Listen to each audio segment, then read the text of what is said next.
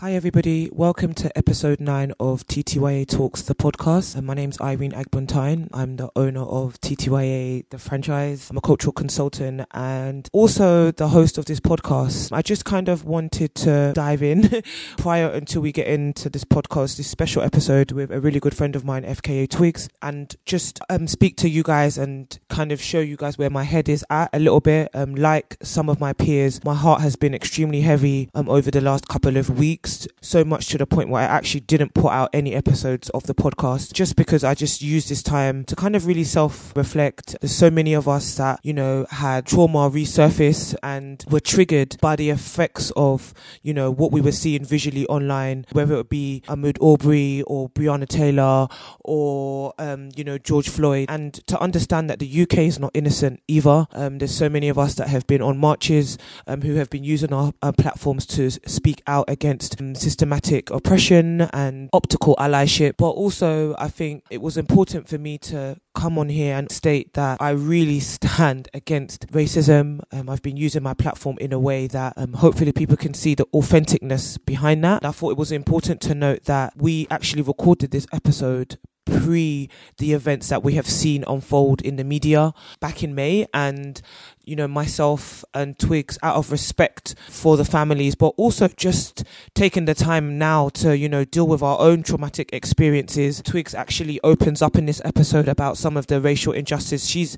experienced, and we just thought we'd pause and put out the episode when the time is right. So I wanted to offer my condolences to the families, but also use this time to welcome people who might come to this episode for the first time, but also welcome back the people who have subscribed and been listening to the previous episodes of this podcast. And I really wanted this space to be an opportunity to really highlight women of colour who are really making great strides within the creative industries and sports. And it just so happened that I really did dedicate season 1 to black women and showcasing that talent. So without further ado, I'd love to introduce episode 9 and really hope that you guys listen to this episode with open ears and an open heart.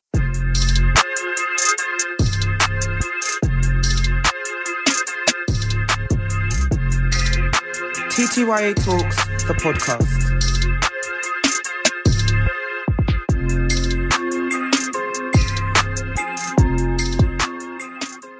Hi guys, welcome to another episode of TTYA Talks with me at Irene TTYA.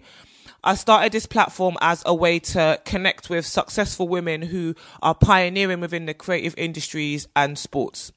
So today, guys, every week we need to be focused. So we need to face our front and be focused. And, this week we have one of the world's most compelling artists of her generation, behind a really shy exterior. She's an incredible creative.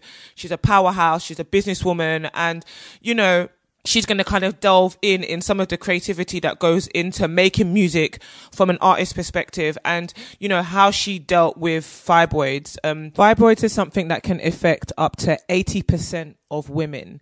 And on the higher end of that spectrum are women of colour. So, to have Twigs feel comfortable to come on today and speak about this, because I was honestly, when I started doing my research, when I first found out about Twigs having fibroids, I was flabbergasted at the statistics. I just couldn't believe that this many women had fibroids, and it's not really something that is spoken about enough, to be honest. So yeah, without further ado, let's welcome my homie FKA Twigs.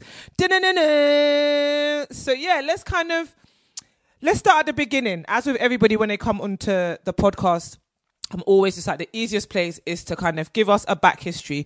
So let's talk about where you grew up, your heritage and your inspiration, and how you kind of started your career in the music industry. Well, I grew up in Gloucestershire, in quite a small town. It was quite a magical, but for me, quite an isolated upbringing. First of all, being an only child and also being the only person of colour in the village, pretty much. It kind of meant that I always, whether I wanted to or not, felt quite on the outside of everything. Mm-hmm. And although I guess being ostracised a bit was painful, trying to fit in was more painful. So I think, to be honest with you, I spent a lot of my childhood and my early teen years, like daydreaming. And that's something that always used to come back on my school reports. It's just that, like, you know, I'd be good if I like stopped daydreaming and I was very creative. If I mean, I could focus on anything creative, you know, like if it was something creative, I'd be like, you know, doing really well, but all in. Yeah, I'd be all in. But I definitely just remember my school years are kind of a blur. But I can't, like, it's just, I think it's just like a series of like daydreams and like a flow of consciousness. Because I just remember like staring out the window a lot onto like green fields. I think I really started to find myself when I was kind of in my mid-teens and I started to come up to London to take dance class. And I just started to be around people that I connected with more. But then also not as well, because I was also a country girl and had like a bit of a farmer's accent and was shy, you know, so there was still kind of that thing. But I definitely felt more at home in London. And I remember I moved to London probably when I was 18, I think. And as soon as, like, I lived in Sydenham with my mum, and as soon as like we got onto Sydenham High Street, I just remember thinking like, yeah, this is so much better. Like, this is like, I just felt like it was a big like sigh of relief. And then from there, I went to the Brit School for a very short amount of time. I applied for the dance course, and after one term, I realized that I really wanted to do music. So I remember I went down to the music teacher and I was like, I really want to swap courses and I think I'm supposed to be doing music actually. And he said that I didn't have enough skills to do music actually. Can you imagine? Yeah, he said that I didn't have enough skills to do music. So I dropped out and I spent 6 months kind of like just dossing around South London. Does that mean, to be honest? Yeah. Just being, just like, I don't know, just being wild teenager. And then I enrolled in Croydon College and I went there for 2 or 3 years. The South London one. Yeah, exactly. That must have been kind of like a bit of a culture shock though, because from moving to the country, like from Gloucestershire to London and then enrolling in Croydon College. Because if you're from South London, you know that that's all walks of life end up at Croydon College. So that must have been quite a big culture shock. Did you feel like, okay, I kind of fit in a bit more here? Or like you said, did you kind of always feel like, again, you maybe still a bit on the outskirts? I did feel a bit on the outskirts, but it was just so much better, like, than where I was from. You know, I think I just had to find the balance within myself that, you know, I think in the beginning, I feel like I used to like grunt a little bit, like as if I was from London and I wasn't. And I kind of like cringe a little bit. I feel like I used to act like I was like, I don't know, like some like bad girl or something, but I just wasn't. I did. Like I really did. I mean, it wasn't conscious, you know, I think I was just like excited to fit in and be around people that like liked the same things as me, music, fashion, culture. Like, you know, I was excited to go to like a bashment rave at like the Colosseum. Do you know what I mean? Like I was, you know, I was kind of around those sorts of times and it felt really real. You know, it felt like inside my soul, I was being like nourished and it felt comfortable. And I felt like celebrated as well. I felt like for the first time, like people would tell me that my hair was nice or something, you know, and these are things that I didn't have back home. I was kind of like made fun of for things like that. So yeah, it was a really like wonderful time. And I feel like now I probably like romanticize it a little bit more. Like looking back, it's always easy to be like nostalgic. I think at the time, maybe I did feel like it was a culture shock. But when I look back now, it was kind of where I came into myself and where I discovered who I was. And, it was really beautiful. I remember like at Croydon College though, like at the end of the first year, getting a phone call of a withheld number off a girl telling me she was going to shank me in my face. I didn't know what shank was. I had to call a friend. I was like, some girl said she's going to shank me in my face. My friend was like, just lay low for a couple of weeks. I was like, okay. And I love the fact that you kind of had the courage, because I think through this journey of this podcast, we've seen people who have switched through careers or like showing like you have to not follow your dreams, but more just like knowing what's right for you. And I feel like a lot of people maybe in that situation would have carried on at the Brits doing dance because they would have just been grateful for the opportunity to kind of be there, because it's not really an easy school to get into.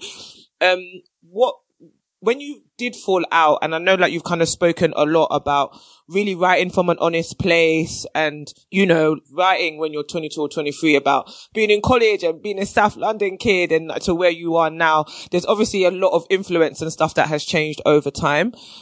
I would love to maybe for you to delve in a little bit about how your writing has kind of evolved with that as well.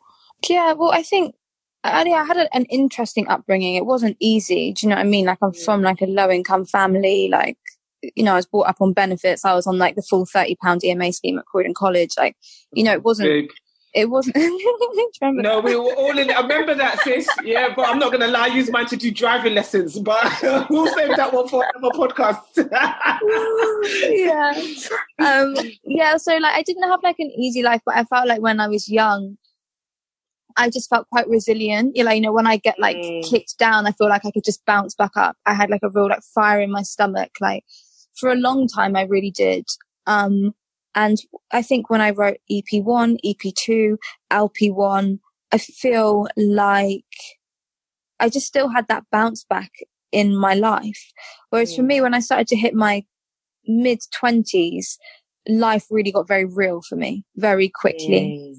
First of all, just from being like very, very quickly sort of catapulted into the public eye. Just like members of my family having like quite serious health problems when I was sort of at the, you know, at the biggest point of my career at that point. Yeah. Like my personal life just at home was quite overwhelming. And I had my own health problems as well. And it just, life just became very real. And actually I found it hard to write for a long time because I was just dealing with very adult things that I think, quite nervous to write about. For me, when in my early 20s, it was easy to talk about me discovering my sexuality and vulnerability and relationships and love. And it all felt very sort of like dangerous and cute, you know, like I remember when I first started writing Magdalene, and it took me about 4 years, but maybe like at some point into like the second year of making it, I'd written Cellophane and I'd written Thousand Eyes, and I think I'd just written Mirrored Heart, Daybed. And I remember calling up my manager crying on the phone, and I was like, I'm making a heartbreak album and I really do not want to make a heartbreak album. Like I don't want to go on stage and sing these songs. I'm just going to be crying every night. Like I was like, this isn't what I want for myself. Like I wanted to be sassy and sexy and be on stage with like 100 girls in leotards, you know, like swishing my hips and like swinging a ponytail around. Like that's kind of, I'd like been voguing. Like I kind of had this vision that like LP2 would be this like femme fabulous, like extravaganza. Give it to them. Yeah, I wanted to like, give it to them. I wanted to like come up on stage with like my hand in the air and like a windshield. You know? And it was like really humbling to just accept that had nothing to do with who I was at the time. Like it couldn't be farther away from the truth. And yeah, it was a difficult realization, and it was painful, but it was really good for me. And it taught me, yeah, you do have to tell the truth. I've always told the truth in my music, but sometimes the truth is a little bit more sexy and sometimes it's not sexy at all.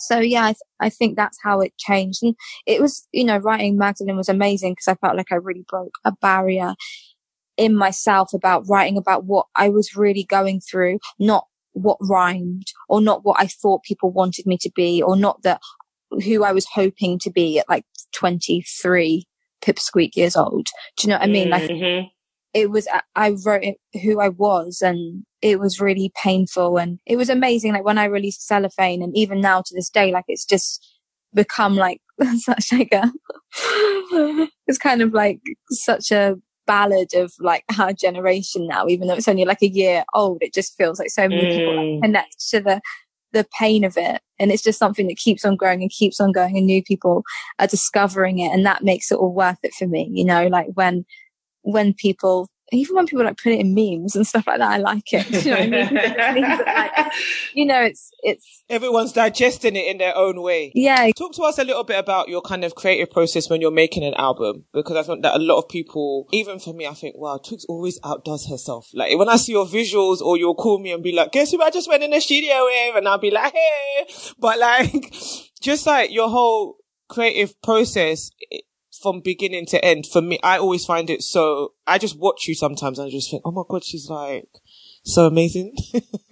I think it's different every time, really. I kind of just let the album make itself. I mean, I write a lot of songs all the time. I mean, I can write like 10 ideas down in a week. Do you know what I mean? Like, not all of them are going to get finished, but sometimes I can like write a song a day for like 3 weeks, lyrics, vocals, everything. And, at the moment today, I always have preferred like shorter projects, like things that are either like EPs or like albums that are kind of, 40 minutes long, which is on the shorter side.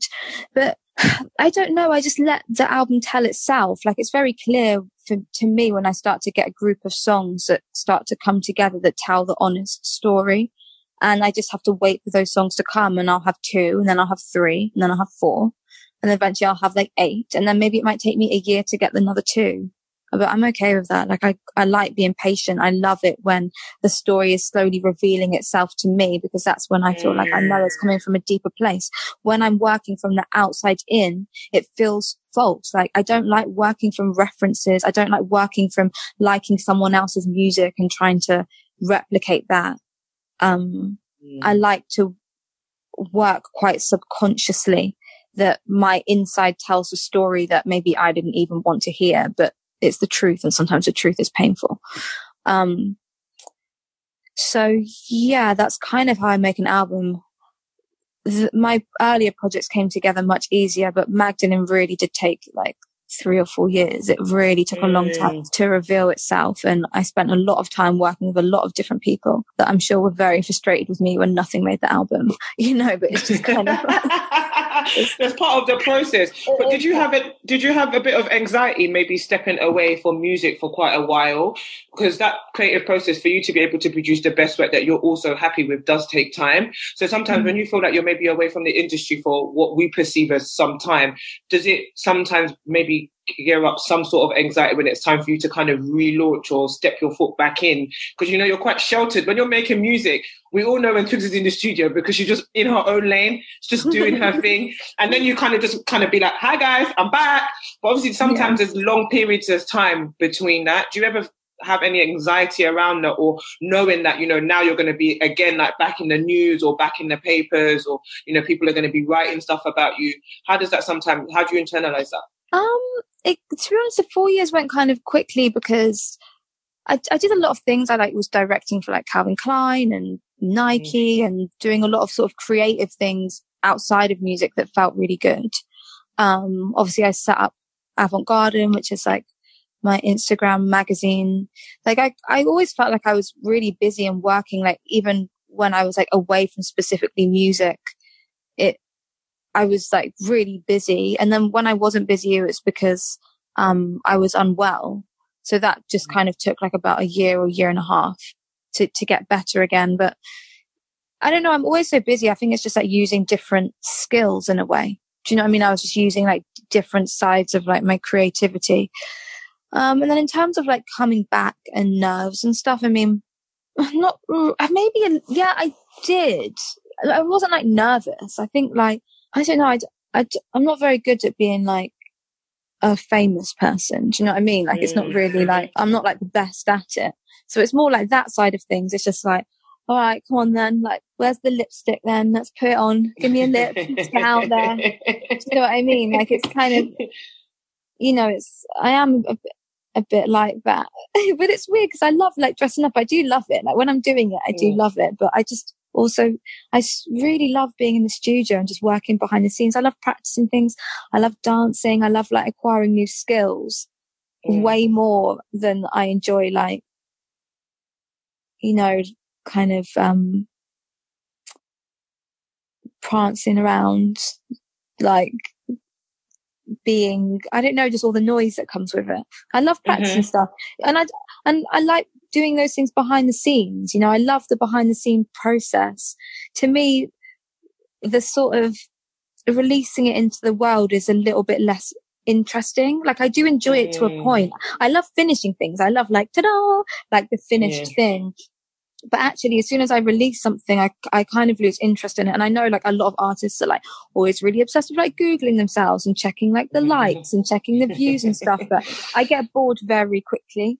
You know, like I'll be like, oh my gosh, I released something. And then for a day, I'll be like, yay. And then I'll kind of think, okay, like what else can I do? What's next? Yeah, like what's next? Do you know what I mean?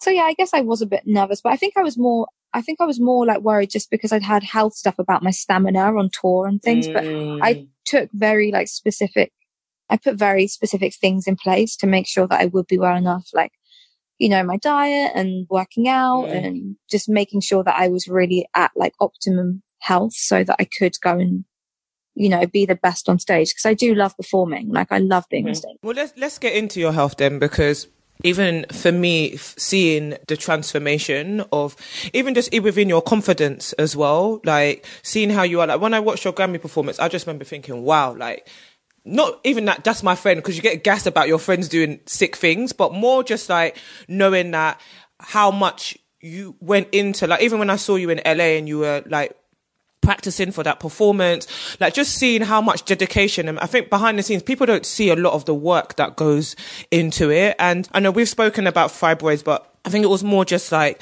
people don't even understand like how much it affects women in general. So, you know, it affects 20 to 50% of women, and at the higher end of that range is women of colour. Again, it's not cancerous, but, you know, it can be incredibly, incredibly painful. When did you first find out that you had fibroids? I'm so bad with like years and dates, but I knew that I wasn't well for a year. Fibroids are a strange thing because a lot of women do have them, but it's kind of like, to what extent do you have them? Almost like eyesight, you know, like some people need contact lenses, some people are long-sighted or short-sighted, and then some people can't see. Do you know what I mean? It's like you can't, it's basically like, it's on a scale of severity. Mine personally, very severe, like to the point where when I eventually ended up going like to the doctors as an emergency, like I woke up one morning and I couldn't sit up.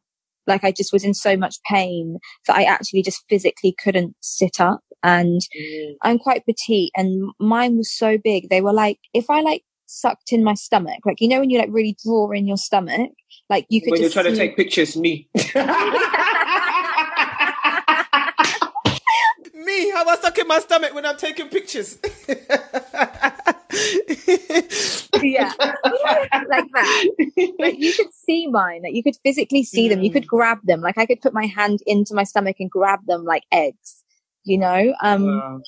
And I was working so much and I was so determined that I was gonna like make an album, blah blah blah, that actually I knew that I had some sort of growth in my stomach for a long time, and I didn't do anything, and I kind of assumed that I had stomach cancer and that I was going to die.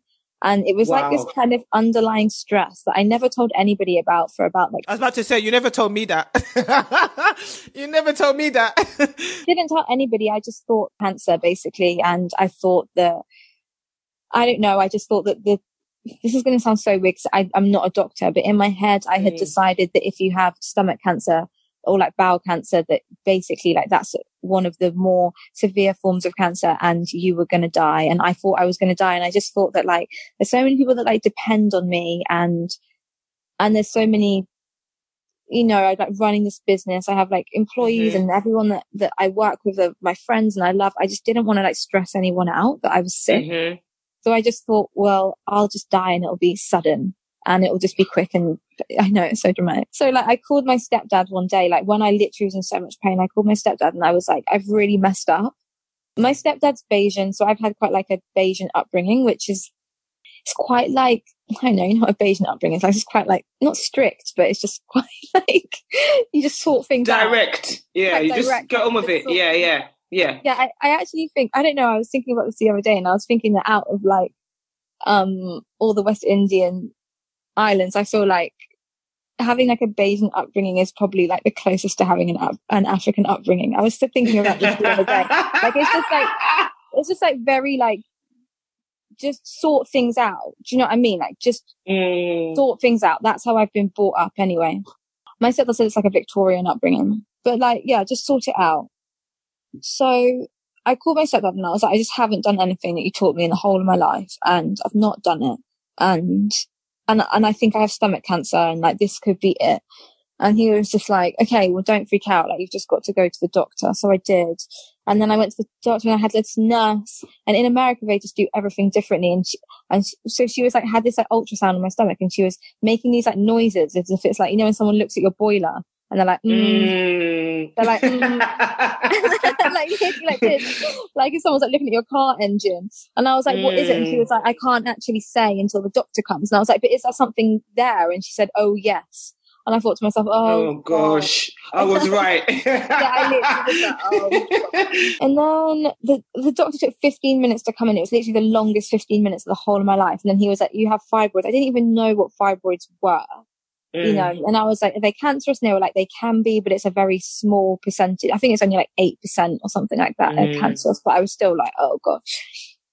But mine were really big, and one of mine was actually, well, I had like a couple that were really like intruding into my colon. So I'd had like irritable bowel syndrome for a year, and I had one that had basically taken up over half of my bladder. So like the thing that people don't understand with fibroids is it can just make all of your like body mechanics just mess up so badly. Like I just basically needed to go to the toilet all of the time. Like it was just so uncomfortable. Like even when I was in dance rehearsals and stuff like that, if I drank a tiny bit of water, I'd need to run straight to the bathroom. I used to have to like squeeze my, you know, like a hot water bottle. Like I couldn't wee. I had to squeeze my stomach to wee. And it was just something that I kept like a secret to myself for like a really long time. So like if I tried to go to the toilet, it wouldn't come out unless I squeezed my stomach like a hot water bottle. Wow. Yeah. And it's ridiculous because I know, like, I don't know, I feel it's important for me to share this because people will probably like assume that I'm like quite together, and in many ways in my life I am. But then when it came to myself, I wasn't being like, I wasn't looking after myself. I was looking after everything else apart from just myself. So you can imagine me being on airplanes and stuff like that, like going like to an airplane bathroom, having to squeeze my stomach so that I can like pee. It was just so intense. It was such like an intense and sad period of my life. And well, you described them in terms of size as 2 cooking apples, 3 kiwis, and a couple of strawberries. So a nice little basket of fruit there, babes, that you had come out of you. And I think for me, one thing that I didn't realize before, when I saw when we were talking, was just how much energy it took out of you. And I think especially for me, like, again, you were making out like, not making out, but obviously you weren't really sharing how much pain that you were in. So again, when we kind of first were speaking about you when you were not feeling well, it was kind of, you kind of played it down as well. You were just like, I'm not really feeling that well. I'm just, but when you actually, if I actually had a bowl of fruit and put 2 cooking apples and 3 people, and like you said, you're quite a petite frame. So I can't even imagine physically like how that was impacting your internal organs. And how did you, so when you had the surgery, how long were you out of the game for? And, what kind of impacts to your diet and things like that did you have to change post surgery? Yeah. Well, I had surgery, and then of course Spike Jonze called me like about 3 or 4 weeks after surgery and asked me if I wanted to do the Apple HomePod advert, which was like an all dancing extravaganza. So of course I didn't tell him anything about it. Like stitches still in my stomach. I was like, yep, see you in 2 weeks. And I remember him saying like, can you come in a week? I was having my stitches checked, and like the production were really putting pressure on me to go in a week. And I just remember like really like trying to like fluff around coming. Do you know what I mean? Like just really like using the time difference, because I was in the UK, like using the time difference between like UK and LA to like buy me a day, and then like waiting for a whole day to send my passport details, like every single day of like rest at home, trying to stretch it out. But then obviously I knew that I needed at least like 2 weeks rehearsals. So then I flew out there, and I think I also had like a doctor's appointment to like check my stitches, which I was like, I should probably go to that before I like go and do like a mini musical. So I went and I did like the HomePod advert, which in some ways was like quite good because it sort of kicked me out of like feeling like sorry for myself. And I had to I just had to like get with it. But then in other ways, it's quite dangerous. Oh, hold on. Whoa. Because I'm even remembering this HomePod advert now. You was bouncing from side to side, from wall to wall, climbing up and down. Yeah? So I need you to really be explaining to me how you was bouncing from side to side, yeah, when you had stitches in your stomach, sis. Yeah? Let's be focused here. Like, I split my stitches. I had like stitches all down my belly button. I split them on the last day. Like, it was a mess. I don't recommend it, but like, I'm kind of like that. I'm just like, okay, I just put my mind to something and I'll go and do it. But I just remember, I mean, I'm always very tiny, but I remember when I did the HomePod advert, I was so thin. I just couldn't like eat.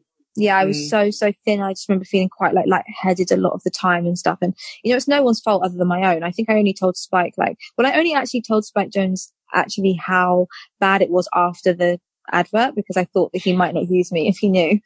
But I remember I told him like, maybe we did 3 days shooting, and I told him maybe on like the second day that like I was feeling a bit weird, but by then they were stuck with me, so we'd already shot 2 days. Don't cry, don't beg, you said. Yeah, exactly. Yeah, exactly. I was like, continuity, you've got to keep me now.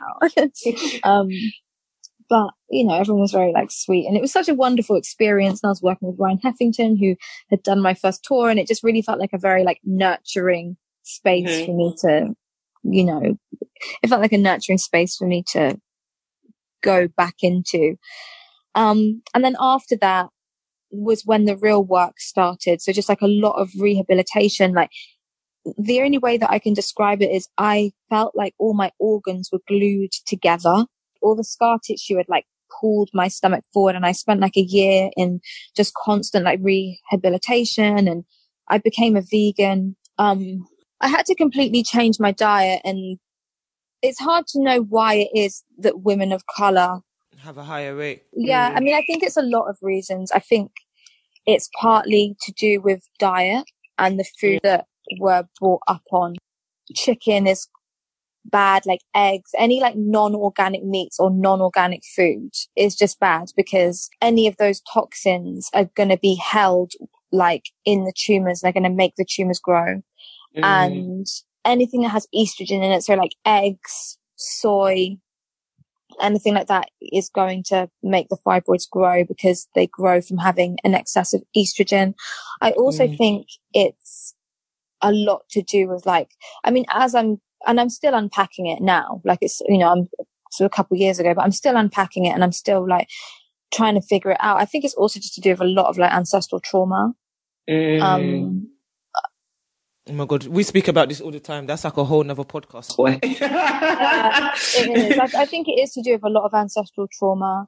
And I think it's to do with just a lot of like internalized stress because of bloodline trauma. I think it's just like lifestyle. And I think within the Black community, there's a lot of like sugar consumed, for example. And sugar like will just accelerate growth of fibroids. It's really sad, to be honest with you. Like, when I first started like properly looking into it, it made me really angry.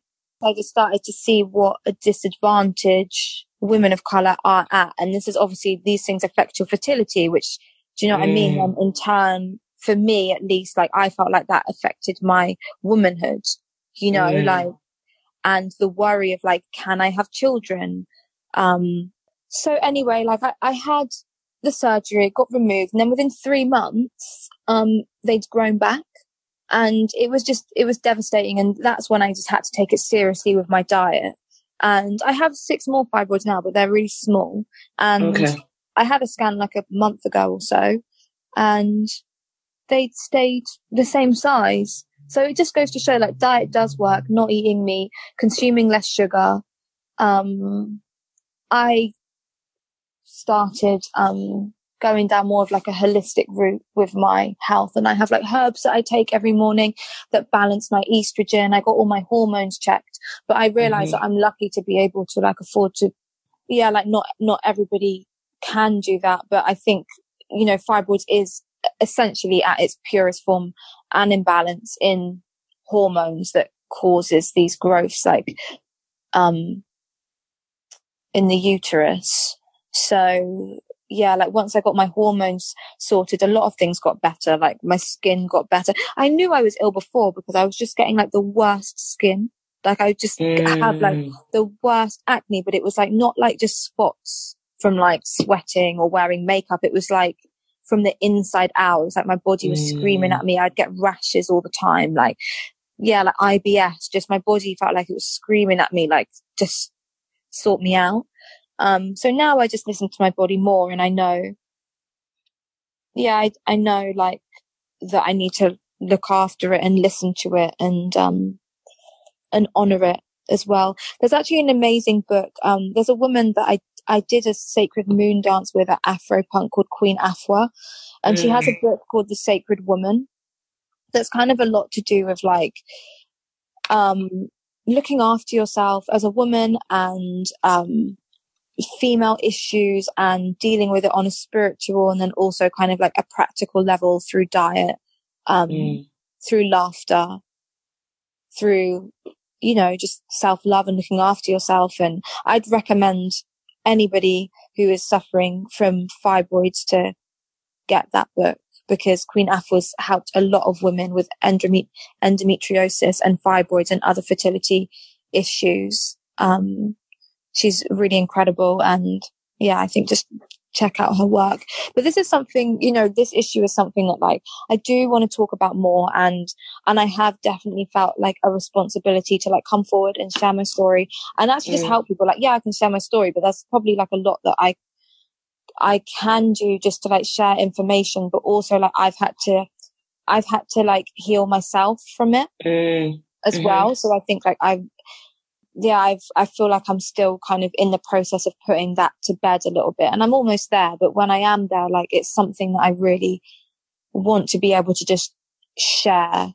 But also, I don't feel like anybody has expectations of you too either, because I think sometimes, you know, when you're in the public eye, it's almost as like people feel like you have to speak on certain issues or you have to speak on health things that have happened to you. And I feel like even with you, you've educated the people around you first, because when you had it, that's when I started researching into it, because I was like, wow, like you was the one that was telling me about black women are more likely to get it. And I'm like, okay, wow, let me just research this a bit more. So even the fact that you were just even educating the people around you first. And I guess with this is another step in putting yourself out there a bit more. But I feel like sometimes with artists, we're expecting them to kind of be like this all-seeing, like you said, holistic advocate. But I think even just you educating the people around you, starting with that was a good step. Because now I can speak, not that I can speak on it because I've never had it, but at least I can be like, wow, like, did you know this? Or if anyone tells me, oh, they've got stomach cramps, you're automatically going to think, have you checked this? Or what's your diet? Like, so even just educating the people around you, I think first was a really good step for, well, I can only speak for me because you made me go and research it, because I was like, wow, if this is happening to my friend, who else is this happening to? And obviously I'm a woman of color. I've got loads of women of color around me. So let me educate myself on this the best way that I can. Irene, it's crazy. Like, I mean, estrogen is just a massive no-no. There's estrogen in cling film. So if you're putting cling film over your food, that estrogen is like then sinking into your food and you're eating it and you're... I read something on like even like the ink on the receipts or something as well. Yeah. So there's like ink on receipts. So if you're touching receipts, like when you get on the bus and then, do you know what I mean? Or like in a shop or whatever it is, do you know what I mean? Like when you touch that like thin receipt paper, that has got estrogen in it as well. Crazy. See, I didn't know that until I did my research. Yeah. It's funny actually because, like kind of a lady that I know was saying that she's had fibroids, and when she was younger, used to get on the bus and roll the bus receipt in her fingers. And it was almost like a nervous habit, and she'd do it. Do you know what I mean? Like 2-3 times a day. Like she'd roll the bus receipt in a certain way and like put all the ink all over her fingers. And she's like, she did that for years or through her teens. So she's having all that extra estrogen like go into her bloodstream. It's like without even realizing. Do you know what I mean? It's messed up. How do you sustain when you're traveling? Because obviously we're all over the world. How do you sustain this, especially when you're on the road or when you're on tour? What diet and stuff like that? Yeah. You know, I think sometimes I just have to see food as fuel. You know, like if I have to eat like a raw broccoli rather than have something that's bad for me, like dairy, then I'll just do it. It can be a bit like miserable sometimes, like depending on where I'm at. But also we're at a time where we're lucky enough that most places you go, like you can get like vegan options, or like, you can get options to eat healthily. You just need to make the correct choices and do it in a consistent way. But yeah, it is a challenge for sure. Like there's plenty of times where I've been on tour where I've not enjoyed a meal I've eaten for weeks, it feels. But it kind of is what it is. And I think for me, like if all else fails, and I don't do it often, but say if I really am somewhere and I end up like in a hotel, got a show the next day, and I look at the menu and it's kind of all like chicken and cheese, like worst case scenario, like I'd rather just fast and figure it out in the morning. Like I'd rather just say to myself, okay, I'm just going to do like a little fast tonight, drink some water, have a mint tea, and tomorrow, tomorrow I'll like wake up and eat something nourishing and good. Yeah, I think just I have to be quite strict with myself. But obviously I do, I do give myself treats as well. What's a treat?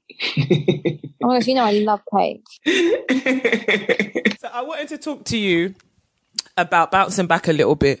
You mentioned it a little bit earlier that you don't really do that well, like being thrust into the limelight. And I think even being on the sidelines, I found really difficult was people speaking on someone that you find very close to you on a subject matter that they have nothing about. So you spoke a little bit earlier on kind of being not doing very well, kind of being thrust into the limelight. And I think we all know you were dating someone who was pretty famous, and even from a mental health well-being kind of perspective, how did that affect you? Because I think I even remember going on Twitter and being like, don't come for her unless she sends for you kind of vibe. Like, and that's how I was kind of like, because I think so many people kind of lunged at you and spoke about race and just the memes and all the kind of things that were kind of online at that time.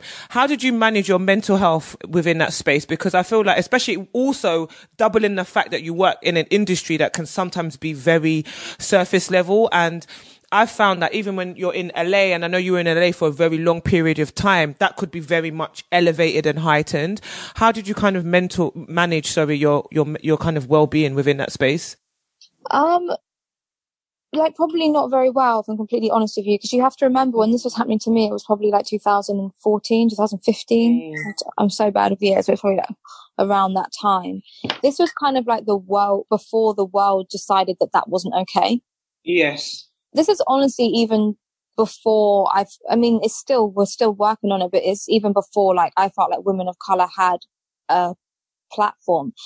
To me, I felt like it was before like women of color were allowed to be women of color without compromising themselves or having to fit in a certain way. Like this is actually, I know it's only a few years ago, but it felt like a very different time to be in the industry. Agreed. I mean, I remember I did like a quick like statement saying how like racism is like unacceptable. It was very like clean and short. But I remember even in doing that, I was very nervous because there wasn't a template for other people that had done that. I felt like a lot of people would just take the abuse and just kind of be quiet about it. And it was really horrific. Like I think the thing that I found most difficult was that like I'd grown up, because I like grew up in a predominantly white area, like I'd grown up with certain comments and slurs and stuff that made me feel very insecure about the way that I looked. And then I'd gone to London and I'd gone through a great amount of like healing and self-love, and then coming to really like how I looked and really appreciate like the things about me that I was like teased for at school, perhaps. And then I, went through my early 20s and just wasn't thinking about it. I mean, you know what it's like being in London. Like you can have times where you just don't think about it because it's such like we're such like a multi-racial, multifaceted city. It's just like, it's just the norm. And then you step out of London and you're like, okay, yeah. Yeah, exactly. The bubble is popped. Spoiled. Yeah, I've been spoiled. I've been in London for a long time. So to then get to my mid-20s and be confronted with some of the worst things, like It was disgusting, actually. Let's be honest. It was disgusting. It was disgusting. Yes. So for me, the truth of it is I found it really painful, and it gave me, like, for a time, I felt like it gave me, like, quite, like, not like body dysmorphia, but like facial dysmorphia or something. I don't know. I remember, there was like a trend online where no matter what I was doing, somebody would post a picture of a monkey doing the same thing. So if I was like photographed on a bike, then there'd be like a picture of me on a bike next to like a monkey on a bike. Or if I was like wearing a red outfit, there'd be like a picture of like a chimpanzee wearing a red outfit. And I remember looking at myself in the mirror, and whereas before all of it, I would see like the profile of my ancestors, which is like Jamaican and Egyptian. I would see like a long neck. I'd see like my nose. I'd see my mouth like protruding out, and I would feel empowered by that. And it's something that I even like highlighted a lot in my early artworks, like a lot of profile pictures, a lot of like using more traditional like hairstyles, like something that I wanted to be known for, you know, like this is who I am. This is my heritage. Like, I'm proud of this. For a time, I would look in the mirror and I would just see the profile of a monkey. Oh, Twiglet, that makes me so sad. That makes me so sad. That makes me so sad. That makes me so sad, honestly. And I think even for me, like, I remember at that time, just remember being like, how can people just be so hateful? Like, and I think for us, because we do live in a bubble, we don't really are not accustomed to feeling like we don't get in. And we could probably go into a whole thing about talking about systematic and generational, like we said, trauma, and in the industry that we're in, and still feeling like we're still fighting for a seat at this so-called table, you know, but then now it's like our music and our culture and our vibe is what's making money. So now it's forced into like the front, you know? So I think, you know, now obviously things have moved on, and there is this kind of, it's taken people dying or people committing suicide for people to kind of wake up and understand that, you know, internet trolling is a form of bullying. Like it was bullying at the time. And I definitely feel like there needs to be more legislation in place to kind of stop people. It's like this kind of trigger happy, like, you know, it's like, you know, when you was younger, yeah, people had so much to say when they went around you, and then when you're in front of them, they got nothing to say. They got nothing to say. But I think the worst thing about it is back then, you know, I was like trying to seek advice and explain to, you know, certain people that were the closest to me, like, oh, this is how I'm feeling. And a lot of the advice I was getting back was, oh, just ignore it. Just don't read it. You know, whereas I think now that's not really the attitude. Now it's like your account will get deleted off Twitter and you'll be sacked from your job and you'll be like publicly shamed, and loads of people are going to at you in the racist thing that you wrote, and then you're going to be like shown up for the type of person that you are. You know, now it is literally like that. Like if you say something racist online and then the wrong person retweets it or something, you can just get completely shut down brutally, as you should.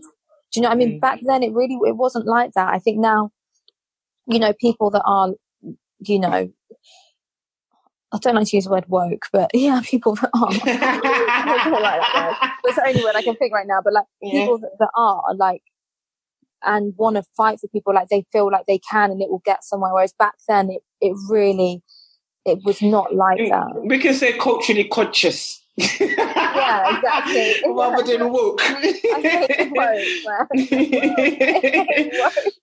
woke. Me too, sis. Me too. So what activities kind of make you feel good about yourself? Oh gosh, I love stretching. I'm a big stretcher. I love working out. You're my inspiration, because I look at you and think my legs can never reach that. I can never do that. But, you know, we're going to try and get it, sis. We're going to try and do flexible one. Well, you know what I'm like. Like, if you come around, I'm always like rolling around the floor, like stretching. Yes. Yeah, I've always been like that. I love stretching. Like, I just love it. I don't really know what to say. I love stretching. It's like my favourite thing. It just makes me so happy. Even like last night, I was sitting on my sofa. I was like, oh, I'm in a bit of a bad mood, actually. I was watching like a film. I was like, oh, I feel like in a bit of a bad mood. I was like, let me just stretch. And I was literally stretching for 5 minutes. I was the happiest person. I felt like a little puppy or something. I was just like, oh, I'm just so happy. I've got all my stretching toys. I've got my little blocks. I've got my balls. I've got my strap. Like, I'm watching the television. I was like, oh, it's lovely. It's lovely. I got a couple of fire questions for you. So, okay, career highlight. Oh, I just honestly, I couldn't even say that. I have no idea. You know what I'm like? I don't really like. My brain doesn't work like that. I don't know. That's really difficult, Irene. Okay, maybe me as your friend, can I say 2 things that I was very proud at watching you at? Okay, so one was Coachella. I think my experience, I remember being on the buggy with you and we were going to stage and Beyonce pulled up alongside us. Do you remember this? Beyonce pulled up and I remember you gave me that look of don't you dare drop my kit, because I had your like makeup kit thing. And I think you're always so cool, calm and collected. But I think that's when I really thought, wow, like, not that my friend's a star, but just seeing how you impacted other artists was one for me. And 2, I think, was maybe your Grammy performance. And do you know why? Do you know why? Because I think it's because I was with you the days running up to it. So just seeing, and this is me like, seeing you, like, obviously I knew you had quite a short time to kind of, learn the routine but just seeing how you'd matured as an artist and seeing how you felt confident to speak about what you wanted to do, what you didn't want to do. And, just seeing, I just remember looking at you and thinking, because, our dynamic has always kind of been like big sister vibe, innit? So I've always been like, always seen you as like my baby sis kind of vibe. And when I saw you kind of step into your light at Grammys, I thought, nah, like you bossed it. Like you were confident, like you had uncomfortable conversations, which I think the Twiglet that I would have known a few years ago maybe would have shied away from it a bit more. And you also just kind of owned it. And for you, and I'm going to say this in probably the most ratchet way possible, but to see you on a stage at the Grammys, busting it open, yeah, and kind of like all these artists like standing up, giving you a round of applause at this Prince tribute. For me, I just thought, when you're just like, that's my friend. Like I stood up and I was like, that's my friend. Like, I just felt so proud. But I don't know, for me, that was my 2 experience that I just remember thinking, you are incredible. Maybe you agree, maybe you don't disagree, but I don't know. I would love to hear, like, maybe let's rephrase the question. One of your most favorite performances, maybe. Well, I think like doing the Magdalene tour was really incredible because I felt like I was truly able to express all of my skills at the same time, like to have directed the show with Theo Adams and to I just felt like the whole of my creative world and everything that I love doing, like pole dancing, wushu, like classical dance, like, everything, singing opera, singing like just some bop, like everything that I love was all in one place in an hour and a half. And that was really I felt, really happy about that. Oh, and I really loved actually doing the Fallon performance with the pole dancing because that's kind of like live. So don't mess up. So that was good. And just a quick one, like maybe some of the people that help you, BTS, because again, people see you always forward faces, but there's, like you said, that you have so much people on the payroll, like you're a whole business entity, which I don't think people really understand with an artist.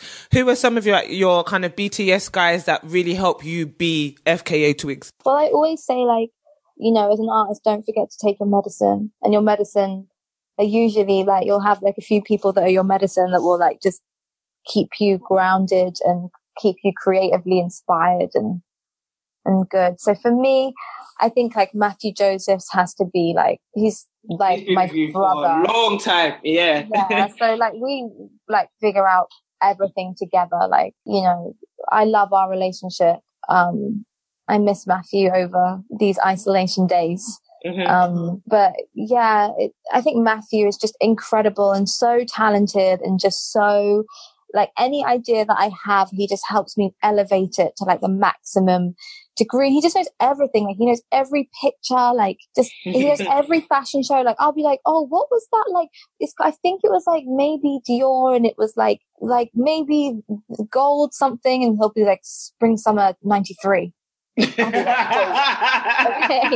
You know, like he's just amazing and just a true artist. And working with Matthew and Ed as well, who does all of my costumes, like Ed Marler, is a genius. Yeah, I'm really lucky actually to have those two in my life. And then my manager as well is incredible, and I've been working with him since I was 19 years old. So that's a long time, and he just really supports me and listens to me, and just, yeah, he never like tells me to do anything. Like he never like has pushed me in any direction. He's always just been there for me for whatever direction I want to take and help me build the right team and stuff, and has always been like brutally like honest with me, but also like will push so hard to get me the things that like he feels like I need. And yeah, I'm lucky. I have a good team around me, and I've got an amazing glam squad, and we're all like such old friends though. Do you know what I mean? Like we've all known each other for so long. Like it's kind of, it's just like, you know, hanging out really. It doesn't feel like work half the time, if I'm honest with you. And that's why I love being around you guys and seeing your dynamic. And it's kind of like a family vibe, like even wherever you are in the world. You know, whether I'm coming to see you backstage at, you know, Brixton Academy, which is down the road from my house, or seeing you at Coachella backstage in LA, like it's always like that family. You're always with it's like you've got your little crew, you know. So what's next? What are you allowed to tell me? What's next? I don't know really.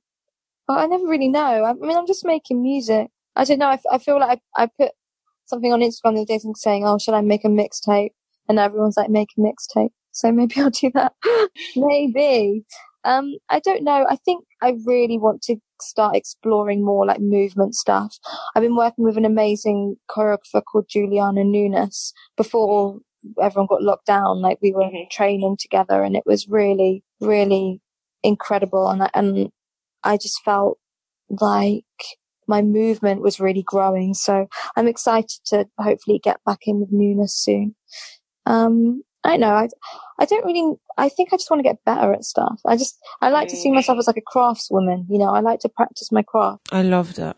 Well, thank you, my little twiglet. Honestly, like for me to, how do I say this? For me to kind of have witnessed your journey, we met a very, very long time ago. It feels like now, but in incredible circumstances, actually, because I almost feel like we've had a sisterhood all these years. And from seeing your first performance then till where you are now, it's just been an incredible journey to watch firsthand, and understanding that this is a business, honey, but also that you're a real person. And I feel like that's one thing that I hope we'll be able to come across in this episode, and just how much of an amazing person that you are, I hope will shine through on this episode. So I just want to, I think one thing that we've kind of realized within this time is that nothing is promised to us, and especially time is not promised. So I just wanted to say thank you so much for giving me your time and coming on here and being super honest and truthful with us. And